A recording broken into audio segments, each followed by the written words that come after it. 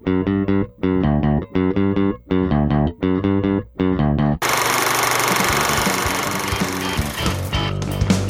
to Filmstrip. These podcasts are spoiler-filled as we discuss the plots, characters, and themes of the films in review. All content used or discussed in these podcast episodes is the property of the respective owners and used under the Fair Use Act, Section 504(c)(2), Title 17. Welcome to Filmstrip. I'm Jay. I'm Irina. And we're excited to have with us on this show Craig from the Needless to Say podcast. Craig, tell folks a little bit about yourself and your show. Well, how's everybody doing out there? I'm Craig. I am on a show with my two other co-hosts, Brad and Dave, called Needless to Say. Just a few guys. It just started out. We're all friends. We've known each other. Actually, Dave is married to my cousin. Brad, I met at a local bar that I frequent, and so does he. And we met because he's originally from New York, and I'm from Rhode Island. He moved to Rhode Island, and so we met about 10 years ago, roughly.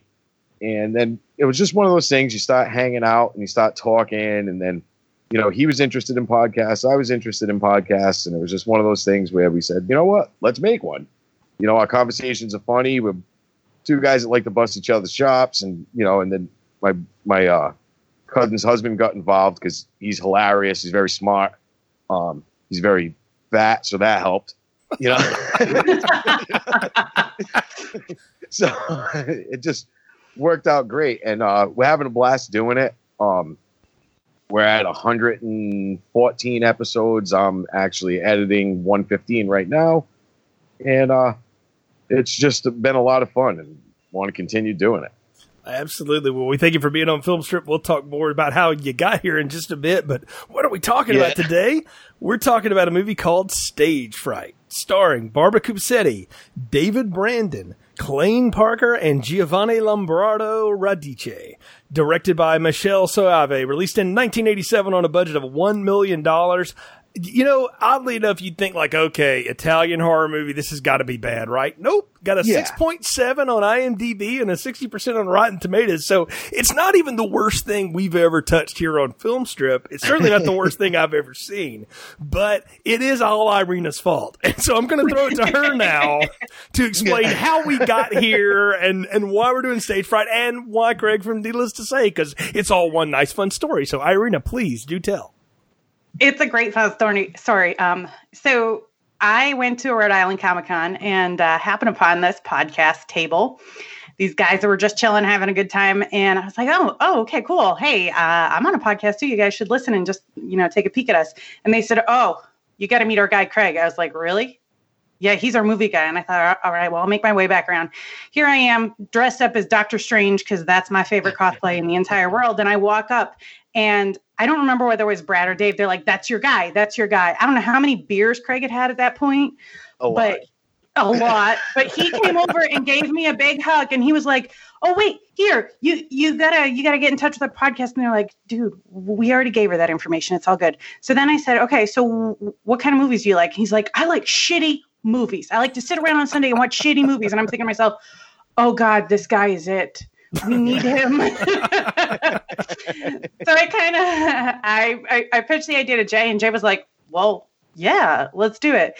And based on the fact that Craig told me that he really liked watching shitty movies, I thought, okay, well, I know one.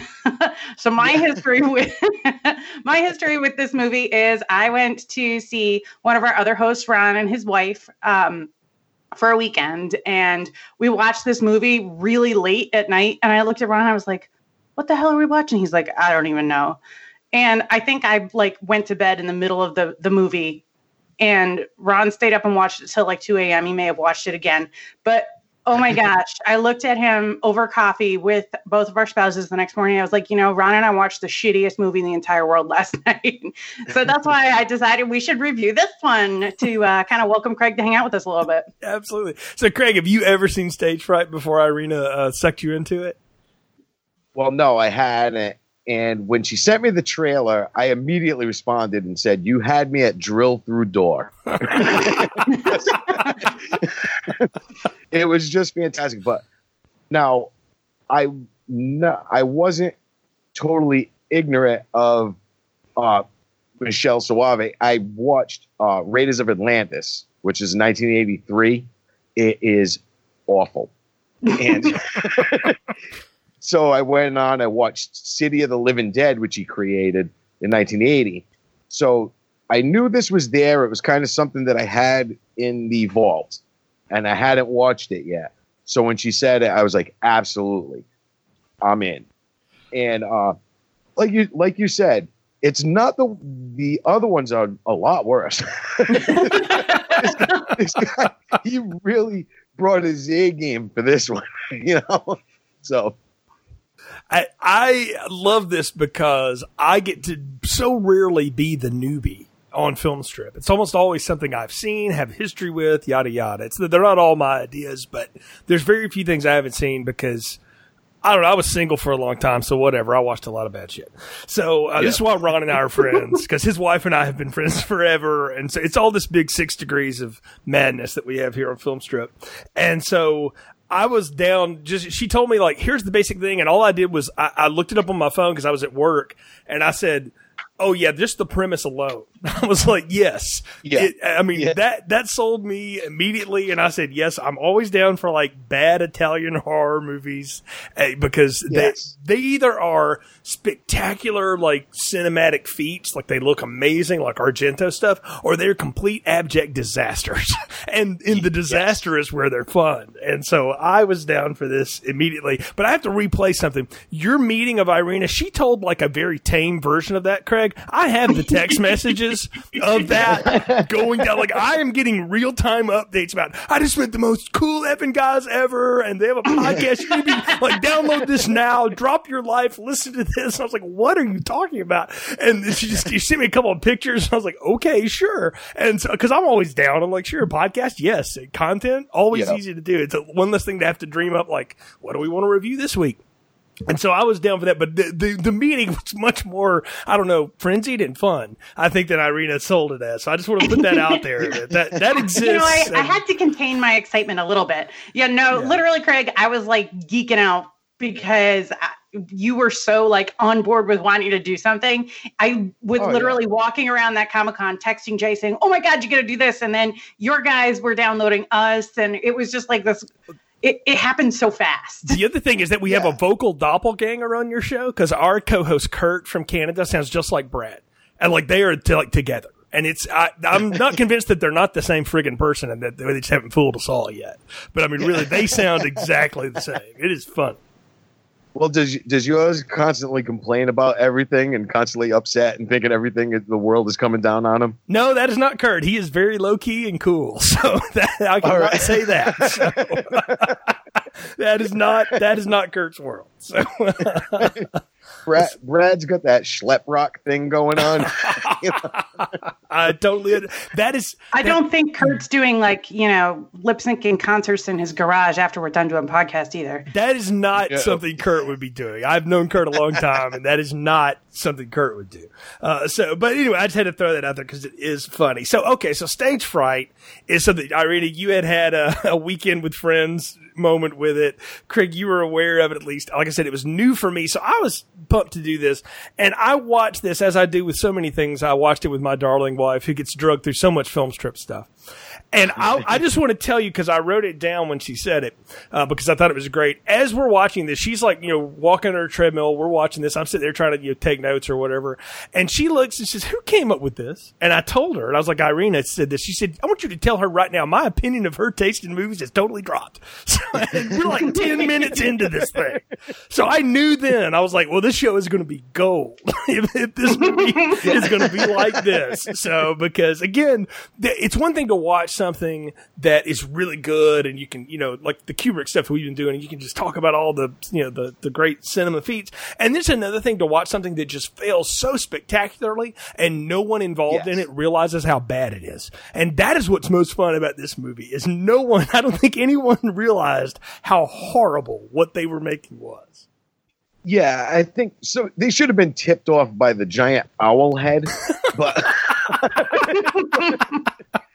but I know what you're saying. It was it was it's one of those things. Like I enjoy these movies. I do. I sit around and, you know, you're lucky your wife will tolerate it and sit there with you and then complain. My wife just walks by and goes, "Oh, you're watching stupid shit again?" and just continues walking into the next room. You know. So, wait. I got you beat on this. I was trying to watch this with my husband, and we got about 40 minutes into it after 3 beers, and he goes, "What the hell is this?" I said, "I'm watching it for the podcast." He goes, "No, you're not." Click, and turned it off on me. So I literally finished watching this movie 5 minutes before we started recording. Well, good. It'll at least be fresh in your mind. To Rachel's credit, so though, there's many a times, Craig, where Rachel's like, "What are you reviewing?" Nah. You know, and then that's it. So I'm tapping out. Done. Nope, you go watch that somewhere else. So yeah, you can have that one. So anyway, I guess I should do a quick plot summary though for the uninitiated, and I won't go into a ton of details because there's no way I possibly could. What I'm going to give is what I think is the straight through line of this movie, and then we can just talk about the stuff that happens. So here we go. Yeah. Alicia, an actress, along with another group of fellow performers, locked themselves in a theater one night to rehearse an upcoming production because it's going so well they have to do this. Unbeknownst to them, a deranged serial killer and former performer named Irving Wallace, has escaped an asylum and is now stalking everyone in the group. He stalks and kills members of the troupe in various gruesome ways: drill through the door, soundless chainsaw to cut somebody in half, as we'll see. And finally, he's chasing Alicia the whole time, and he finally just decides to wait her out by staging all of their bodies on stage like some sort of avant-garde scene, petting a cat wearing an owl costume. Because the musical they're in is about a serial killer that dresses one or something. I don't know, whatever. So finally, Alicia and Wallace square off with each other, and she runs through the soundstage, and he's chasing her on the catwalk, and she finally hits him with a part of a fire extinguisher that looked like it had expired because it didn't have a whole lot of fizz to it, but whatever. It knocks him off the stage to the ground, but he's still not dead, so she lights him on fire. But he's also still not dead because she returns later for her most precious possession in the world, the most expensive gold watch ever, or it better have been, because the stagehand Willie lets her back in to get this damn thing. She goes to retrieve it, and Burnt Wallace stands up behind her, only to have Willie shoot him in the head. But in a final scene, his eyes shift, or maybe he just laughed and breathed, I don't know, revealing that he might not be finished yet. And that's about as straight a line as I can give you on Stage Fright. Now, how many times did Willie say, "Right between the eyes," just like I said? He just keeps repeating it over and over as she walks out the door. I'm like, "All right, Willie, we get it. Shut the fuck up." I know, right? Yeah. I mean, good job. You can shoot, man. You can shoot. No, I love the fact first he's got to tell her, like, "You didn't know how to put a bullet in the gun." I'm like, she didn't know how to hold the gun, man. Just hold it like a flower at the bachelor ceremony or something. It was so great. Yeah. So, yeah. Okay, so just the basic thing here. Like, I tried to describe this to another friend that knows we do this show and hadn't seen Stage Fright. He's like, "What's Stage Fright about?" And I said, "Well, you've seen Halloween, right?" He said, "Yeah." I said, "Okay, so imagine Michael Myers was like a theater performer before he went crazy. And then they put him away, and he got out, and he just went back to whack everybody at the theater." And he's like, "Oh, that actually sounds pretty good." I said, "And it would be if people knew how to make that movie, but that's not what this is." Exactly. But, I mean, that's really what this movie reminded me of, though, was like, it's like they took Halloween, but put him in an owl costume. Yeah. They took the classic, hack and slash type movie, that setting. They took that whole thing and put it into this one place in the theater. Your typical bunch of people there. Everybody's going to get killed except for the one person. You already know who the one person is from the beginning of the movie, but they did it wrong, I guess. Well, they did it so wrong. But they started it off not just that damn owl, but they legit stole the costume from one of the leads in Blade Runner and threw it on the musical stage here. Yes. Because Alicia comes out dressed up like Daryl Hannah. Yes. She's smoking the cigarette. All I wanted someone to do was to give her the Voight Comp test. So, because you've got Marilyn Monroe up above her with the skirt blowing, playing fake saxophone. Playing a saxophone, yeah. Let's just talk about that opening scene. The opening scene is you see this woman who's supposed to be dressed like a hooker, and people are catcalling her, and she's blowing them off, and she's, burning this cigarette down, and she puts it out, and then these hands grab her from behind, and then again it was like the leftover Lost Boys saxophone soundtrack kicks in. And you got the killer who's in all black, leotard or whatever, unitard. I don't know the correct term, Irina. And he's got this owl head on, and he's supposed to be the night owl. That's the whole bit. And he's dancing and prancing around, and everybody's running around. And what happens at the end of the scene, though, is that he gets caught. Everybody's got him at gunpoint, and then they strip him down where he's wearing all white. And Alicia is supposed to, I don't know. And she's supposed to turn the tables on him. That's what the director wants her to do. Yeah, the director. What's better than the victim raping her assailant? What a horrible idea. Even in 1987, that is a terrible idea. I mean, And it was funny because at that point, I'm thinking to myself, this is going to be full on late 70s, early 80s sexploitation film. It wasn't actually, though.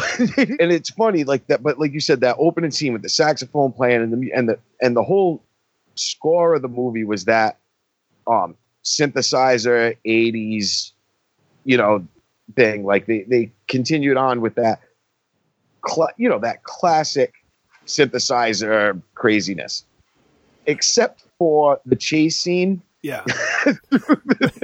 Which one? Immediately, I was like, and they were like, you know what, we can get him. And they start chasing him around, and they play music like I was expecting them to stop building shit and exercising. It was like that montage music. It is. I swear, man, it is like they left the temp score in because they didn't have enough score. And I was like, it sounds like it's out of Perfect with Jamie Lee Curtis doing that rhythmic thing with John Travolta. I'm expecting to see Hannibal and fucking Murdoch start welding like a thing on the front of a fan or something. Yes. It was just so weird, like that typical montage, thing. I was like, what the? They didn't create any suspense at that point. Well, hold up, though. The funny thing about the music in the entire movie is the only thing that's actually background music, aside from Betty getting killed in the parking lot, is like the do do do do do, which is practically what the theme is for this thing, because they take the music that's for the play and they just keep playing it for the entire thing. That's why it stops and drops all of a sudden. No. There's plenty of scenes. There's another cue. Yeah, no, there's plenty of scenes though of them actually turning the recorder, the tape player on the big reel-to-reel to play it. We need some mood music while we chase the killer through the theater. The characters decided that, not the movie. Yeah.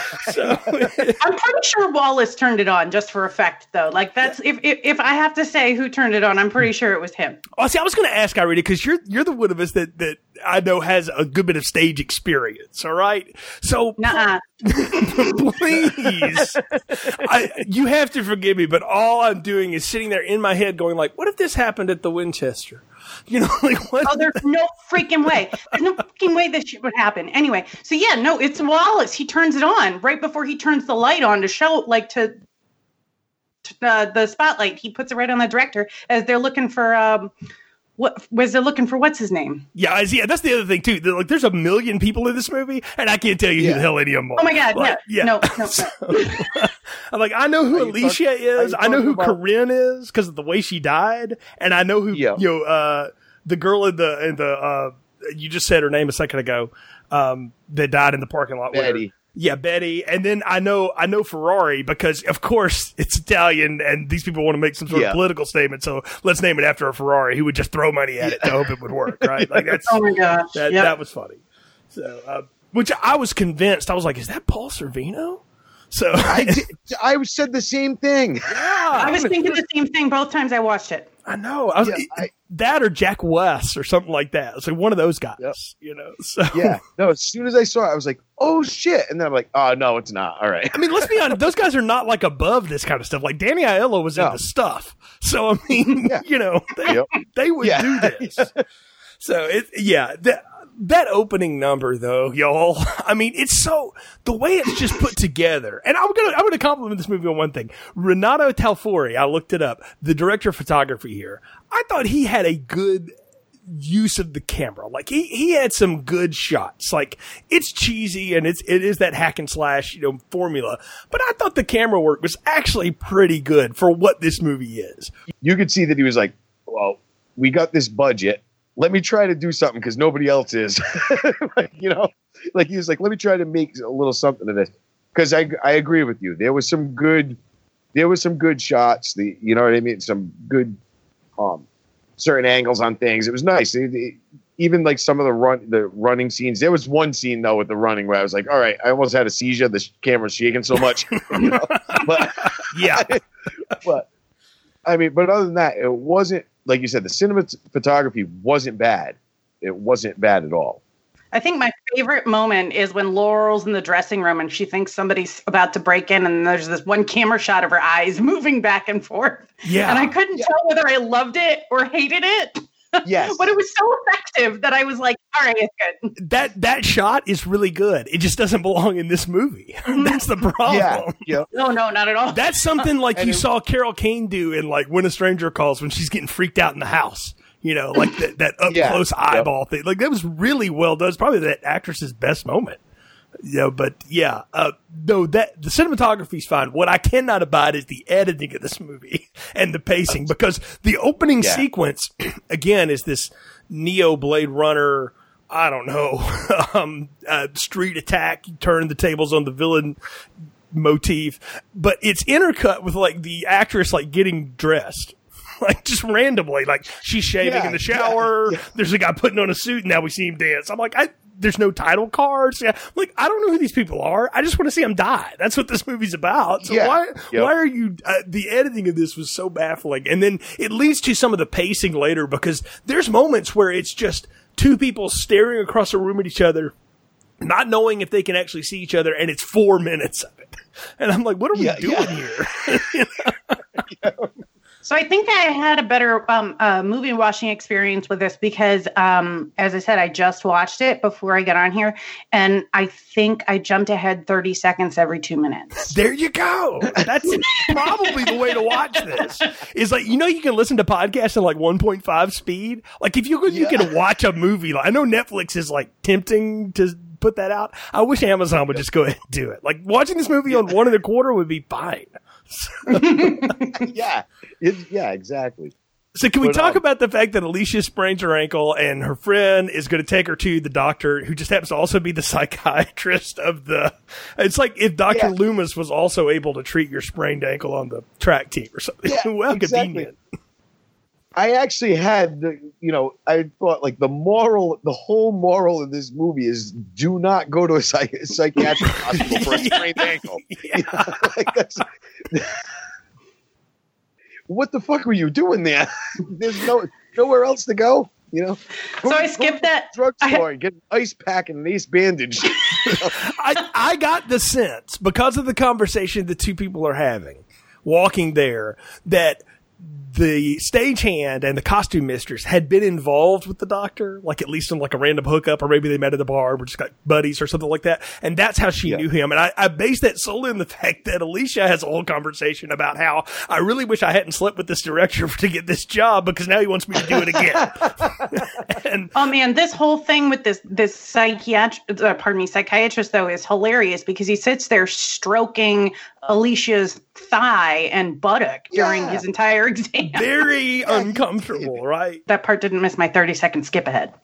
Yeah, no, I caught that too. I was like, and she was totally cool with it. And I'm like, right. He's not doing anything like, checking it. Like, you go to, something happens and feeling the joint and moving it. No, he's just caressing her leg. Like he's like giving her like a massage. Sorry, but like not even. No, it was too gentle to be a massage. That was a caress. It was very weird. Yeah.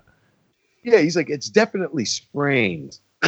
But we're not here for her ass, Doc. We're here for her ankle. Exactly. Can you sprain your ass? I guess he would have tried. I don't know. So, Yeah. but the weirdest thing that all of that is, so we can get her out of there so that the director's mad at her for like reasons, because he stays mad at her for like 3 minutes.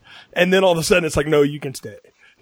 So but it does set up something though. She is discerning though, because Ferrari totally hits on her like twice, and she totally turns him down. So she's like, "No, I have limits." So it's apparently Alicia had standards somewhere. Yeah, but we've got so much going on here. We've got that little affair going on, and then we've got Sybil who finds out that she's knocked up while she's standing backstage. Yep. Right. Yeah. That was just random information. I know. There was no like forward-moving plot at that moment. So we get all these like little pieces of these characters that don't make sense and don't belong together. When Sybil, that was the silent chainsaw. When Sybil fell through the floor. Yes, she died from the silent chainsaw. I think that was the best death in the whole movie. Because he just pulls half her body out of the hole, and I'm like, did they just pull her in half? Like, I know, right? I was like, what the hell just happened? Then later you see the chainsaw. You're like, okay, somebody should have edited in, a sound effect. But because it's not like they didn't have one. They ran it like for a minute and a half when he's cutting up the director. Oh yeah, absolutely. You know what? Hey, I just thank God that this was not one of those moments where they cut her in half and we saw a fetus hanging out of her torso too. Well, there's that. I don't think she was that far along. No, she wasn't. But I'm saying, if this had been anybody else, we might have gotten that. Only if Rob Zombie directed this movie. Like, would you have gotten something like that? There was a little peanut on the ground on the first floor. We just didn't see it. Yeah. You have that going on. You have the guy that gets drilled through the door. You have a couple of stalk scenes though, where there's the girl trying to get undressed, and like she's got on like stage gear, right, to enhance her features that aren't really hers or whatever. And Laurel, I love Laurel. And when they go to rip her shirt off, like what I told my wife was, that she just looked at me and said, "You're right." They zoom in on her face as she pulls her shirt off. I'm like, this movie can't even get that right. Like, that's not where you're supposed to do that. And then no. She is like queen of the itty bitty titty committee, so we didn't even need to have it panned back that far. When they went to the down shot in the closet where it was revealed, my wife turned to me and said, "See, maybe that's why." And I was like, ouch. But, but even so, like, this movie didn't even get that right. Or whatever. I wanted her to die so bad. Like, there's always in these hacker movies that you're like, okay, I want this. I'm actively rooting for these people to die because they're supposed to be archetypes of everybody you hated in high school. Right? That's what Friday the 13th invented for us. And so I'm sitting there picking these people like, yep, that one's got to go. That one, especially that one twice. She was the one that I was like, yes, must die horribly. Right, and then the first person we see really die horribly on this scene is the ingenue as she's doing her little dance on stage. Yeah, Corinne, that's actually a really good scene. Like, I will give this movie credit for this, is they don't know that the real killer has come on stage. She's done her little dance in her lingerie, and then the director's like, go ahead, kill her, and the dude's like, okay. And we get this. It's literally an erotic stabbing is what it was. Yes. Yeah, and ironic, what we haven't mentioned is the fact that Brett was also blamed for that one. Now, Brett was blamed for stalking the girl in the dressing room that he thought, he was trying to scare her. Brett was the archetype, sarcastic, gay guy, and he was everybody's scapegoat. Yeah, and he was everybody's scapegoat. They blamed him for everything because he was sarcastic and like witty. And I apparently liked to play pranks. They started blaming him for everything, Right. And then poor Brett and his death. Yes. I feel so bad for the guy. Yes, he got a terrible death. Terrible. I was like, the killer was like, nah, I'm just gonna tie you up. Here, wear my hat for a minute. Let's share it. Right, so that other people can axe you to death for me. Like, that's exactly. And I'm looking at this and I'm going like, this killer doesn't seem to be the kind of person that could put together that complicated a thought. It's like when you get Michael Myers to like take out the power grid. I'm like, that's not the kind of planning this person would do. That seems a little beyond where we're going. Like the thing that got me, of course, he hitches the ride back with Betty and Alicia back from the psychiatrist office where the caressing took place. And they do the whole bit about like the scary music, and he pops up in the back seat, and then she goes back out because she dropped her keys or cigarettes or some nonsense. And they still like don't get the scare right. Like they have the rain buckets going 90-0, and then she turns around and it's dry, and here comes the pickaxe right through the mouth. And I was like, what a weird editing in this movie. But what was funny is the pickaxe through the mouth was good. I enjoyed it. Yeah, it was very My Bloody Valentine. Like it was, yes. I was like, yes. Yeah. But the problem is like you can remind me of better movies, but if you do that too much, then I'm going to be like, why am I just not watching that? Yeah, exactly. And I wish I had thought of the 30-second skip ahead, Irina. Damn it! Now you've taught me something new. I'm going to try that. So I don't know whether you can do that on all your apps, but Voodoo was my friend today. Can I tell you though? Like really, the Rain Machine. Like I was convinced that half the budget went to the Rain Machine because they keep going back to like shots of puddles, and nothing happens to the puddle. There's no ripple where he walks by. I don't even know whether it was a rain machine. It's like they got the fire department to come out with their hoses or something. Yeah, it's weird because that's what I was thinking. I'm like, $1 million budget it had. Could have filmed that movie in a week.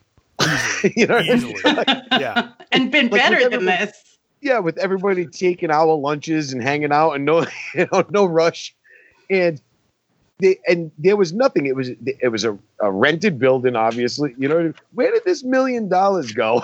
That's what I wanted. Right? Look, it went to the dubbing because if you watch it, they're speaking English, but it's so bad that they had to dub over it. It's because you can't afford a microphone boom operator, or probably more likely the boom kept getting in the shot, and the DP was like, "Get that guy out of here. We'll just do it in post." And Craig, you do the audio stuff on your podcast. You ever try to sync up audio and video that are recorded from two different sources? That is a hell to itself. It's a pain in the ass. Yes. It's a huge pain in the ass. Yep. Yeah, the dubbing. I actually asked myself, I was like, was this in Italian? It's like, no, this is English. The mouth. No, these are all speaking English here. I thought the same thing right out of the gate, because it was worse in the beginning. You could see it synced up a little better as the movie went on, but right in the beginning, I was like, oh shit, these people are all speaking in Italian. This whole movie's dubbed, and I'm like, no, they're not. They're speaking English. Hey, you know what? The cops sitting in the car outside, they were synced perfectly.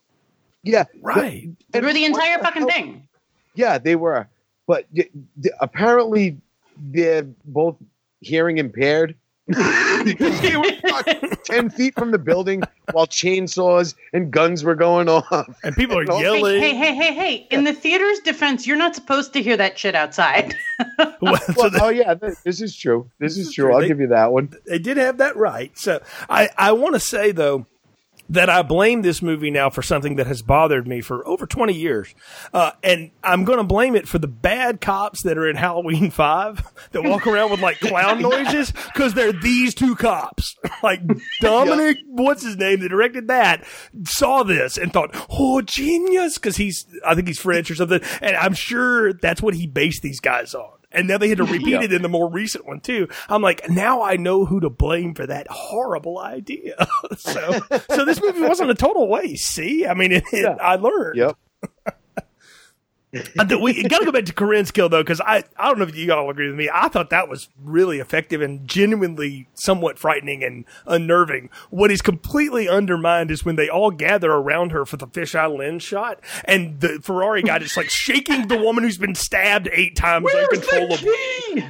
Yeah. Where's the key? Dude, she's not answering. But nobody goes after the killer either. They just let him walk off stage like he's making his exit. Like there isn't one single one that goes after it. Nobody. They're like, what's Brett's deal? That's not Brett. Yeah, they're like, Brett, you asshole. I don't think we actually explained that what happened to Brett. I just said we tied him up. Brett was tied up and placed backstage after everybody was blaming him for everything. And they put the kill. They realized it wasn't Brett. Brett was missing. They realized it's not him. They go backstage. They see the killer, and Peter, the director, kills him. And they think they killed him. They got him. They take the mask off, and it's Brett. Wait. But wait, let's talk about where they see him. They see him in the damn catwalk. So all these assholes have to go get weapons and then run up the damn ladder to the catwalk. And Brett's all the way up there. So this guy has put like way too much forethought into tying Brett up and putting the damn owl mask. Not only that, the convenience of like, and this is the moment when I'll get them all to go do that. It's not like he chases them to do it, or they see him even Scooby-Doo style run behind the curtain and they go after him. They just decide to form a posse and naturally will go to the catwalk. Yeah. The whole fact of the key with Alicia trying to, turn it sideways, pull it through the fucking slot. Right, yeah. At the end of the movie, where she has to get the key to get out the door. Well, let's set the scene up here. Okay, first off, she's had a conversation with Willie the stagehand, who conveniently disappears for all of this. Because he was nowhere to be found. Yeah. He went home, remember? Oh, that's right. They did send him home. That's right. They sent him home, and they said, make sure you put out all the fires in the cans before you leave, because they have these big barrels with the fires, and God knows why they're there. Well, because you can't. We're not going to run the heat. I mean, come on. Let's be realistic here. So, we're cutting corners of this budget. This guy's shelling out 10s and 5s to keep him around for the night. So that's what happens with Ferrari when he gets basically gutted in front of us, which was awesome. But anyway, and then flown in from the rafters. Yeah, what we see, boy, not that actor, by the way. But anyway, no. There's no I'm way. sure that dude was like, nope. So not doing that. So I'll shake the dead girl, but not that. Anyway, so what Irving Wallace, I should say, decides to do is to lure Alicia out. Is he's got his costume on, and he doesn't think like, maybe I should take this huge bird head off because that's not easy to move around. No, I kind of like it. I'm going with it. So I'm going to take all the bodies, some of which are in multiple pieces now. The director's lost an arm. The one girl's head. Yeah, the one girl's caught. Yeah, the head fell off. It fell off. It's supposed to be cut off, but it fell off because of a wind that went by. Peter's head on the table like it's a centerpiece. Right out of Creep Show, right, or Friday the 13th again. So he stages these bodies all around the stage, like on the couches and stuff, and then he sits down and he puts the key to the door like in between the little wood slats underneath the stage. And he has all these feathers flying around because there's wind going. He's turned the music back on because he likes the theme. Yeah. And the cat, also named Lucifer. Lucifer's sitting on his lap, and he's having this Dr. Evil moment. It's like the Godfather up there waiting on her while she's holding Willie's gun, like a flower, not like a weapon. Yeah. And they're staring at each other, but not knowing that they're staring at each other. And she keeps trying to get that key loose. And I'm sitting there going like, I mean, she gets like a nail and another nail. And does this? I'm like, you just turn it sideways and pull down. It was balanced in the slot, like it was just turned in the slot. All she had to do was twist it and pull it down. No, she's like, I'm gonna pull it through these 2x4s, forcefully with this nail. My husband has a great phrase: "You can't fix stupid." Yeah, and not with this 44 Magnum I got in my hand. Shoot this guy straight through his asshole directly above me. I'm just going to sit. I'm actually going to put the gun down. I haven't even loaded it. We'll find out later. She didn't know how to do that. So it's sitting. I think that's one of the big notes I have here when she finds the gun. Is it loaded? Is it a blank? Who knows? She never even looks at it. She doesn't charge it. She doesn't, nothing. Like knows nothing about how to work this weapon at all. And I'm like, well, you might as well just throw it at him.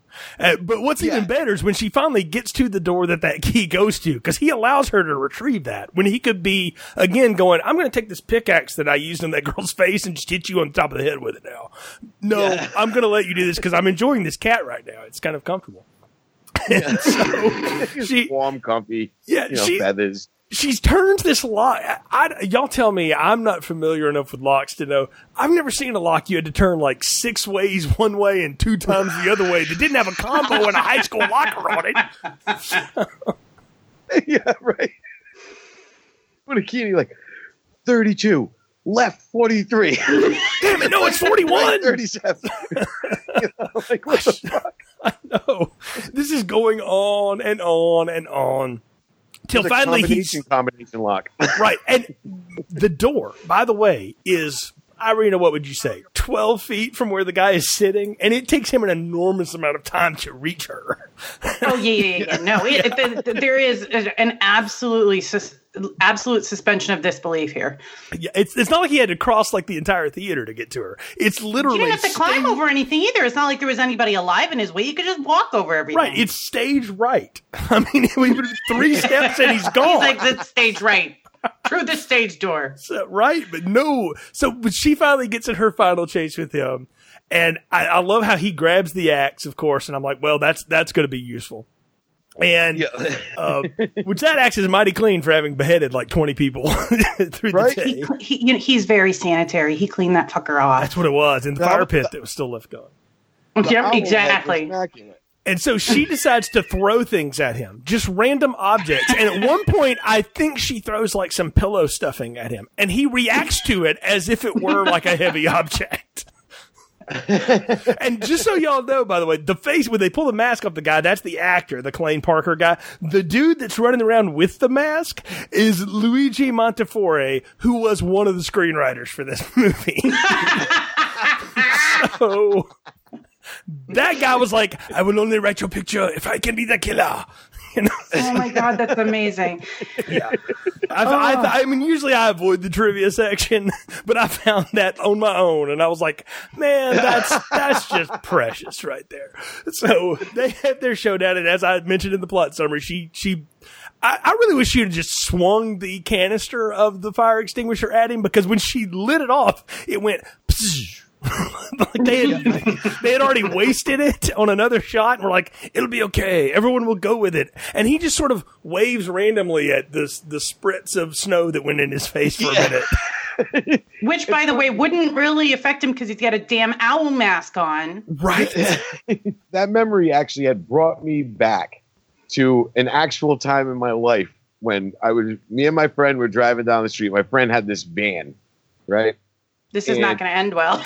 Yeah, any story that starts with my friend in a van. Right. And has to do with a fire extinguisher. So we're driving down. It's broad daylight. All of a sudden, we're like, hey, it's getting smoky in here. Right? So we realize that the engine's on fire. So we pull over directly across from a gas station. Now we're throwing everything that he owns out of the van. We're trying to get it onto the side of the road. And this thing's going up fast. This guy comes running from the gas station with the fire extinguisher. He runs up and he's squeezing the trigger as he's running across the street. So he's already spraying it, right? It's just going everywhere. He gets to the van, points it at the engine, and it just stops. Oh, the street was covered in freaking in fire extinguisher shit. Not a drop on the van. Not on the van. Well, kind of like this movie where I don't know where all of it blew, but it didn't blow on the owl. So yeah, exactly. Yeah. Which we should mention too that the reason the director is killed for not only for being a total pig of a human being, but he decides to rewrite the script after Betty is killed, lock them all in there to make them rehearse it, and he changes the name of the killer to this guy. To which, like, in my head, and I'm retconning in the back, the guy's in the back going like, man, I was just going to hide out back here, but you know what? Fuck you. And so that's what set him off. Game on. Yeah. Yeah. Oh, that's how we're going to play.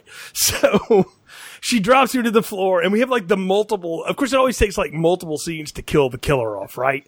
So first he's hanging upside down, then she finally, stomps his hands and he falls through the table.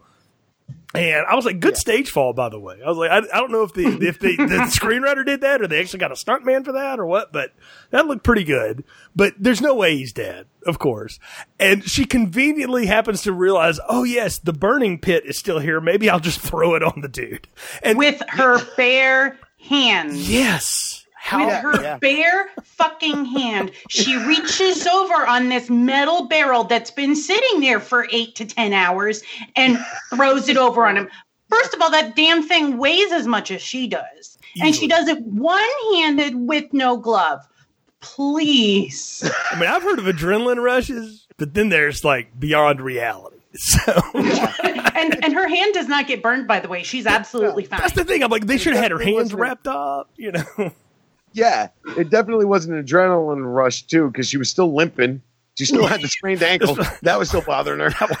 I mean, the poor girl has had a rough day. She got She did fired. have a rough day. I do have to say, another note I wrote down was, thank God she got those meds for that ankle, because she ran around like a champ in this movie. There must have been something. Yeah, until it was convenient to limp. So, Right? So it's like the star quarterback that plays really hard in the game, and he's playing on the hurt ankle, then he loses, and all of a sudden he's just dragging that thing around like he's got an animal on it, you know? So, like, yeah, right. So, but yeah. So she knocks him down, she sets him on fire, and that's it. She finally gets free, right? No, we have to have a coda, right? Okay, so what happens is she goes back to the thing and she sees Willie riding the bike. She's like, "Oh, Willie, I lost my wristwatch. And can we talk about this watch? This watch gets set up in the first scene." She's like, "I'd have to pawn it if I didn't have this job." But then she says later she's broke, so whatever. But she is obsessed with finding this watch wherever she is. I mean, it is her like whoopee or something. Yeah. We don't get a story about the watch. Her grandmother didn't leave it to her after she crossed on the Titanic. I don't know what the deal with this watch is. Yeah. Maybe Peter gave it to her or something. Maybe. But she is obsessed with getting this watch back. And in all of the hurry and the fuss of the murdering, I dropped my watch. You reckon I can go back inside and all that is left in there are like the little CSI like number tags. But like, they would have cleaned that place out so fast. It is just amazing that's the setup for we got to get one final scare. Yeah, exactly. And the funny thing is, it's still an active crime scene. There's not a cop anywhere to be found. Yeah, nowhere, right? Like the cops only work at night and in the rain. Yeah, like, There's no caution tape either. Yeah, nowhere. None. Just numbers. No, Willie was in charge of the crime scene. I have a theory about this. The Ferrari family didn't want to like have any backlash on this, so they paid the cops to like keep it on the down low. That's my working theory. Yeah. As to why there's no police involvement with this. So, do they ever say actually where this is set? I missed it. I don't know, but Betty was from Boston. That's all I know is Betty was from Boston, and she'd only been there for 2 days. So I'm guessing it's probably supposed to be New York. I guess. Yeah. So. Yeah. I think actually, no, when you said that, I think it is like upstate New York or something like that. And because I remember someone saying something. I think I could be wrong. I mean, who knows? I watched this twice and didn't pick that up, so I don't know. Yeah. Are there a lot of psychiatric hospitals in upstate New York? I don't know. I mean, I'm pretty sure there are. Yeah, it'd be a good place. It's the area for it. Having driven through that a few times, it'd be a good place for one. There ain't nothing there. Yeah, exactly. So, I mean, people think like when they think of New York, they just think of the city. I'm like, go north. I'm like between New York City and like Syracuse, a lot of farms, a lot of nothing. Yeah, so, a lot of woods, kids. So it's not just the city. But yeah, so she goes back, and of course he pops up behind her with burnt face makeup on and everything. And no stabbed eyeball. No stab. She stabbed him in the eye with a hat pin. Yes, she and did. we don't see that again. Yep. His eye is just fine, and that bugs the shit out of me. Well, the fire healed the eye. I mean, that's what I wrote. Shut up, Jay. Cauterized it. Yeah. Cauterized it. I mean, it's the fire regrew the eye. But Willie has gone on and on about how like, my gun that you found, you didn't even load it. You didn't know how to put a bullet in it. He just goes on and on and on about it. And then, of course, Wallace shows up to get her one last time. And it's actually a pretty good shot because she's standing there and then all of a sudden the camera turns just slightly left and there he is. And she lets out another scream and then he gets shot with a paintball in the forehead, which did look like it hurt. I mean, right between the eyes. Right between the eyes. Just like I said, right between the eyes. Did you see that? Right between the eyes, just like I said. I don't know. And I'm like, Willie's going to need to go to visit the hospital now after that because he's just repetitive. He's got Tourette's now. So after this, and Alicia, who went back for her precious watch, when she falls down, the watch breaks in about 4 pieces, and she just kind of sweeps it up into her palm and walks out into the sunlight. Yeah. And I'm like, and then we have Wallace, who laughs and blinks his eyes. I again still think that might have just been the actor, because the guy that played Ferrari is heaving on the ground while he's dead on the stage. So. Yeah. Yeah. And assuming they had, again, maybe 4 days to shoot this, they were like, yeah, whatever. We'll go with it. So we're just going to go with it. Yeah, the cheesiest of last scares. But again, I mean, do you expect anything less? I mean, no. Yeah, it's because it was still in that same like horrible, like that trope of hack and slide, like going to scare you at the end, like got to fake, like think he's dead, he's not dead, and then we'll do it 2 more times. And then get you going, you know what I mean? Right. It's Jason jumping through the window one more time, and it's whatever. Yeah. Or Michael Myers looking out the window and not seeing him on the ground. Right. You know what I mean? Like that type of thing. That's what they were going for, but they realized halfway through there wasn't going to be a fucking sequel, so they put the paintball in his forehead. I mean, really, I'm like, somebody slingshotted that dude at that, or threw it at him with something, because it is like a tomato hitting him in the face. Yeah. Which would have even been better. Like, if she had picked up the tomato and hit him like he's a failed actor who became a serial killer who came back, like, that would have been perfect. But been way better. Yeah, but again, this movie didn't get any of that stuff right. They couldn't do that right either. So, well, I think we're at the part of the podcast where it's time to give final thoughts, recommendations, and popcorn ratings. So, Craig, we're going to start with you. What are yours for Stage Fright? Well, like I said, it's in my wheelhouse. We'll say that. I like bad movies. It wasn't as bad as I was thinking it was going to be. There was, like you said, there was some good cinematography in it. All right, it's bad. It's like talking yourself into it, and then nah. Yeah, I was trying to defend it. No, I can't.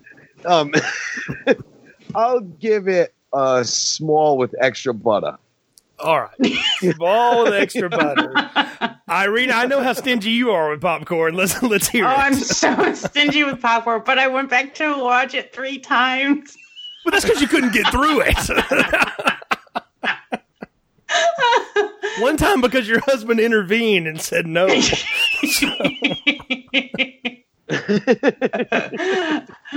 So I'm actually going to give it a small popcorn with extra butter and maybe a sprinkle of cheese. Because I might have to go back and make somebody watch it with me again just so I can laugh at it this time. Yeah.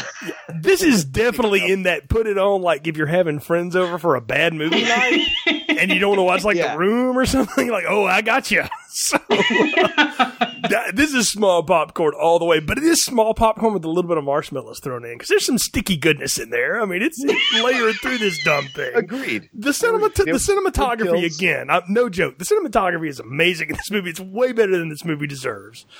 And the score mostly is good too, except for how oddly it's placed. There's nobody in this you will recognize from having done anything else, though they did have careers. My wife was like, these people couldn't have ever worked again, right? And I looked, I was like, no, this guy was in like 60 movies. She was like, oh, we're never watching any of those. Like, she just decreed. Like, that was it. Yeah. So if there had been a Stage Fright 2, I don't know that I could have been on it. So I'd have been allowed. But, yeah, it's small popcorn territory, but it was fun, but not nearly as fun as it was talking about it with you two, because this was a blast. This is definitely a bad movie night thing to do with friends if you want to do that. So, Craig, thanks again for being on Film Strip. Tell folks again about how they can follow you and how they can follow the podcast, Needless to Say. All right. It's Needless to Say podcast. We're available on all major podcast networks, Spotify, whatever you use will be on there. You can reach us on Twitter at NTS_podcast, on Facebook at NTS Podcast, and on Instagram at Needless to Say Podcast. And that's it. I mean, we're there. Come and check us out. Fantastic. Well, thanks again for being a part of the show. Irina, tell folks how they can follow you on the interwebs. Yes, they can find me on Instagram at i.nerd, EYE.NERD, and on Twitter at iSing, EYESING. Fabulous. Folks, again, thanks for joining us on this episode. You can find the archives of this podcast feed on our website, filmstrippodcast.com. Please leave a positive review wherever you find the show. You can follow the show on Twitter at FilmstripPod and search Filmstrip Podcast on Facebook to connect with us there. We appreciate the support and would appreciate it if you'd share the show as well. For Irina and Craig from Needless to Say, I'm Jay. Thanks again for joining us on Filmstrip. Thank you for listening to Filmstrip. You can find more episodes on our website, filmstrippodcast.com. The Filmstrip theme music is produced and performed by Frozen Lake 121. All content used or discussed in these podcast episodes is the property of the respective owners and used under the Fair Use Act, Section 504, C2, Title 17.